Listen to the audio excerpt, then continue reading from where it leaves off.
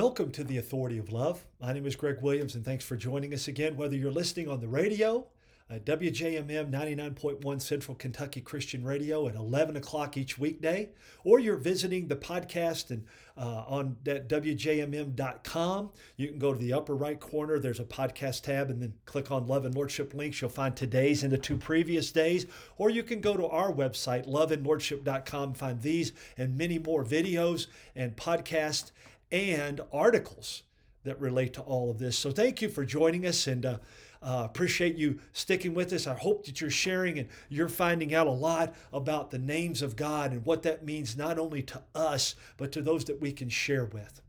As I stated in launching this series, our hope is that we not only come to know God more fully through His awe-inspiring names and His character, but that as we know His character and His love toward us, we grow daily in our love for Him.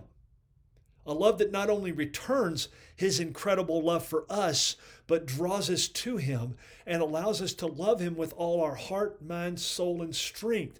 That's the first and greatest command. And if He told us it's first and greatest, we ought to be spending time and paying attention to that more than anything. Why? Not so we can ignore others, but so that when we begin to love others and grow and learn how to do that, we do it from that love that is His in us, how we are loving Him, learning to love ourselves, and then in so doing can truly love others. Simply stated, we can't do this unless we are willing to be obedient to know and love Him. Our kind of love may use that to some degree, and there may be some compassion in that and some caring and service. That's good, but we can do that in our flesh. But our kind of love ultimately will always fall short. His never does. And all that He is found in His names, in His character. I pray that we fully desire to know and love Him in this way, because it is what we stated in the first and greatest, what He stated, I should say, in the first and greatest command. I will continue to remind you of this in the hope that we are all encouraged to know Him more and more through His names, and in so doing, love Him as only He deserves and what we must give to Him. Remember, to truly know God is to love Him. And that is our prayer through this series on the names of God. Let's prayerfully continue to look at how God has revealed all that He is and what He does through the names by which He made Himself known to those in Scripture, and by the way, to us as well. This is our third day, so it's part 3 of the names of God. And the first name is just a powerful one that we all, if we don't know it yet, you're going to learn it today and you're going to love it. But you're going to have to learn it according to His word and will. As we continue looking at the incredible names of God, we'll look at one that we all love to call upon, whether we do so in the Hebrew name or simply by our own asking. That name is Jehovah Jireh, the Lord God who provides. And it's found first in Genesis 22:14. It's an incredible story of faith and the unbelievable testing of that faith of Abraham by God. God asked him to make a sacrifice to Him on Mount Moriah. Well, sacrifices were made all the time. The catch? God asked that the sacrifice be His son Isaac, the son of the covenant that God clearly promised and seemingly had fulfilled to Abraham in Isaac. Now, when you go to make a sacrifice, you go in preparation and provision with what is to be sacrificed. When Abraham and Isaac arrive at the mountain to make the sacrifice, Isaac notices something and asks his father, "Where is the lamb, Daddy, for the burnt offering?" It is in Abraham's answer that God reveals Himself as Jehovah Jireh, the Lord God who provides. In verse 14, there in Genesis 22, the Lord God will provide. This is something we need to remember even as it continues in that verse. On the mountain of the Lord, it will be provided. Where is He providing for you and how? Now, as always in our Names of God series, we are connecting the name of God to Christ and seeing how He, being God in the flesh, completely fulfills this. So how does Christ fulfill the provision as Jehovah Jireh, the Lord God who provides? Well, in Philippians 4:19, the word clearly tells us that God's provision to us is out of his glorious riches in Christ. All our needs are provided out of God's glorious riches in Christ, no matter what the circumstances or needs may be. Don't get fleshly and selfish on me, though. He knows our needs better than we do and how we will respond to them. And he loves us way too much to simply give us our own fleshly, selfish, destructive desires. Learn of and know him through these names, through his character. And you'll know much better what your needs truly are. And he will provide in Christ. Our second name today of God comes from Genesis 21:33. And it's a kind of an unusual name, El Olam. El Olam. Maybe all of them seem unusual because we're doing them in the Hebrew, right? El Olam, which means everlasting or eternal God. Now remember, I told you a couple days ago, if you're just joining in, we're in the Names of God series. We're on the second one today, and it's El Olam, which means everlasting or eternal God.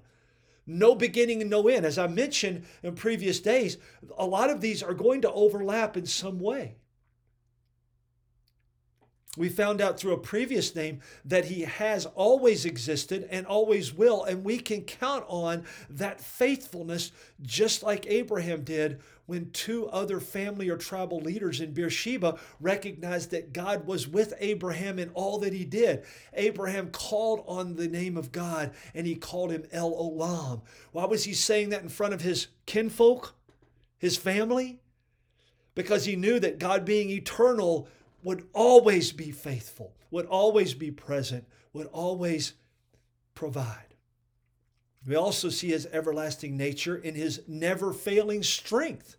In Isaiah 40:28-31, those who wait upon the Lord will renew their strength.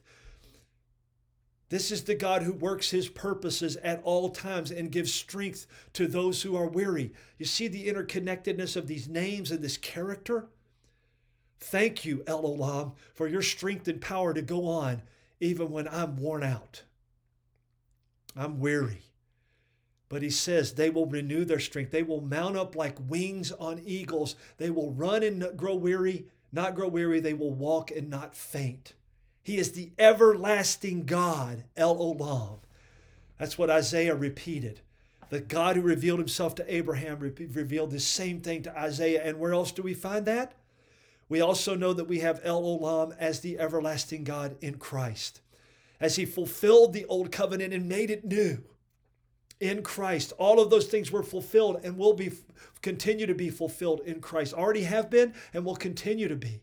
Christ is the eternal God, as we find in Genesis 1:1-5. I'll just give you the first one of that. In the beginning was the Word, and the Word was with God, and the Word was God. And he continues in that. And then over in 14, he says, and the Word became flesh and dwelt among us, became flesh just like us. From the Father, full of grace and truth. Jesus was God and existed eternally with and as God even before creation. God in Christ has made a way for us to live eternally with him. And for that, we must be ever grateful. And we must surrender our lives in faith by grace to Christ, the El Olam, God in the new covenant as his Son. He also provides us in Christ with never-ending strength to handle any and every situation so that we may handle all that we face. In Philippians 4 again, before he tells us he provides all our needs, he says, I can do all things through Christ who strengthens me. Paul knew what it was to be content and to be in need, to have all he needed and not have enough. He says that, and then he says, I can do all things through Christ who strengthens me. Our final name in today's program is found in Exodus 6, verse 2. We find the most commonly used name of God in all of Scripture, Jehovah the Lord. We talked about this yesterday. We gave this name yesterday. Okay? But I wanted to return, as this is the text where God, actually, I said it yesterday, he doesn't reveal himself as such when he says that to Abraham in Genesis 22, but in Exodus 6, he makes it very clear to Moses. God reveals himself as such as the Lord, Jehovah, Yahweh, the Lord, so we can better understand who he is as Lord and why this is the most used name. Remember, I think it was 6,519 times, right? Used in the Holy Spirit in Scripture. God not only gives Moses his name as Lord, but also explains that he did not fully express his name and character, always the same in Scripture, right? So he's revealing more of that to Moses than he did to Abraham, Isaac, and Jacob. Now, however, he was fully expressing his name and character as Lord because the Exodus is the central theme around which everything revolves with the people of Israel, pointing to the law of the Old Covenant and to Christ in the New Covenant. That's why this is so important to repeat this one name. It was and is imperative throughout Scripture that God continually revealed himself as Lord, pointing to the reality that we must know and walk with him as Lord. There is no other. With this in mind, we look then to Christ as Lord, found in so many places in the New Testament, but in particular, we look to Thomas's moving from doubt to his declaration captured in John 20, 24 through 38, which culminates in this, Thomas saying, "My Lord and my God." Who's he saying it to? Jesus, Jehovah, Yahweh in the flesh. All those who believe by faith and not sight are blessed, he says in verse 29 then in John 20. That's you and me. This again points to the priority importance that we as believers must recognize and walk with Christ as Lord over every part of our lives. Yes, we must know him as Savior, but we must grow and live and walk with him as Lord. Food for thought as we close out here today. God and Christ, Jehovah Jireh, the Lord God who provides, is the Lord God who provides, and we must learn to trust him not only to provide, but also to provide what he knows we need as best. We can trust him to do so because he is El Olam. He has always existed, the everlasting or eternal God. His preeminence in existence and in all things assures us that he will always provide us the strength in Christ to accomplish what he has called us to do. Finally, then, we are reminded that he is, once again, Jehovah or Yahweh, Jehovah, the Lord God, and is by far the most frequently used name for God in all of Scripture. And it points us to his provision in Christ to make a way for us to be in relationship with him. Elohim, the personal God, day one, first name. Do you claim to or live as though he's just your Savior? Or do you walk with him as Lord? Christ paid it all to restore our relationship with God. Don't miss this relationship. And the only way that it can exist is with Christ as Savior and Lord. Now, there's different levels of maturity. We've talked about that before. But you need to know and have your heart set on that, and he's made a way. Action items, 4 of them again. Read the Scriptures in this message and ask the Holy Spirit to teach you. Number 2, write down what each name of God in this message means to you. Number 3, list the ways that God has shown himself to you by his provision and his presence and his strength. Number 4, what do you need to do to know that you are walking with Christ as Savior, but not just as Savior, as Lord? Join us again tomorrow. Invite family, friends, loved one, and enemies to do so.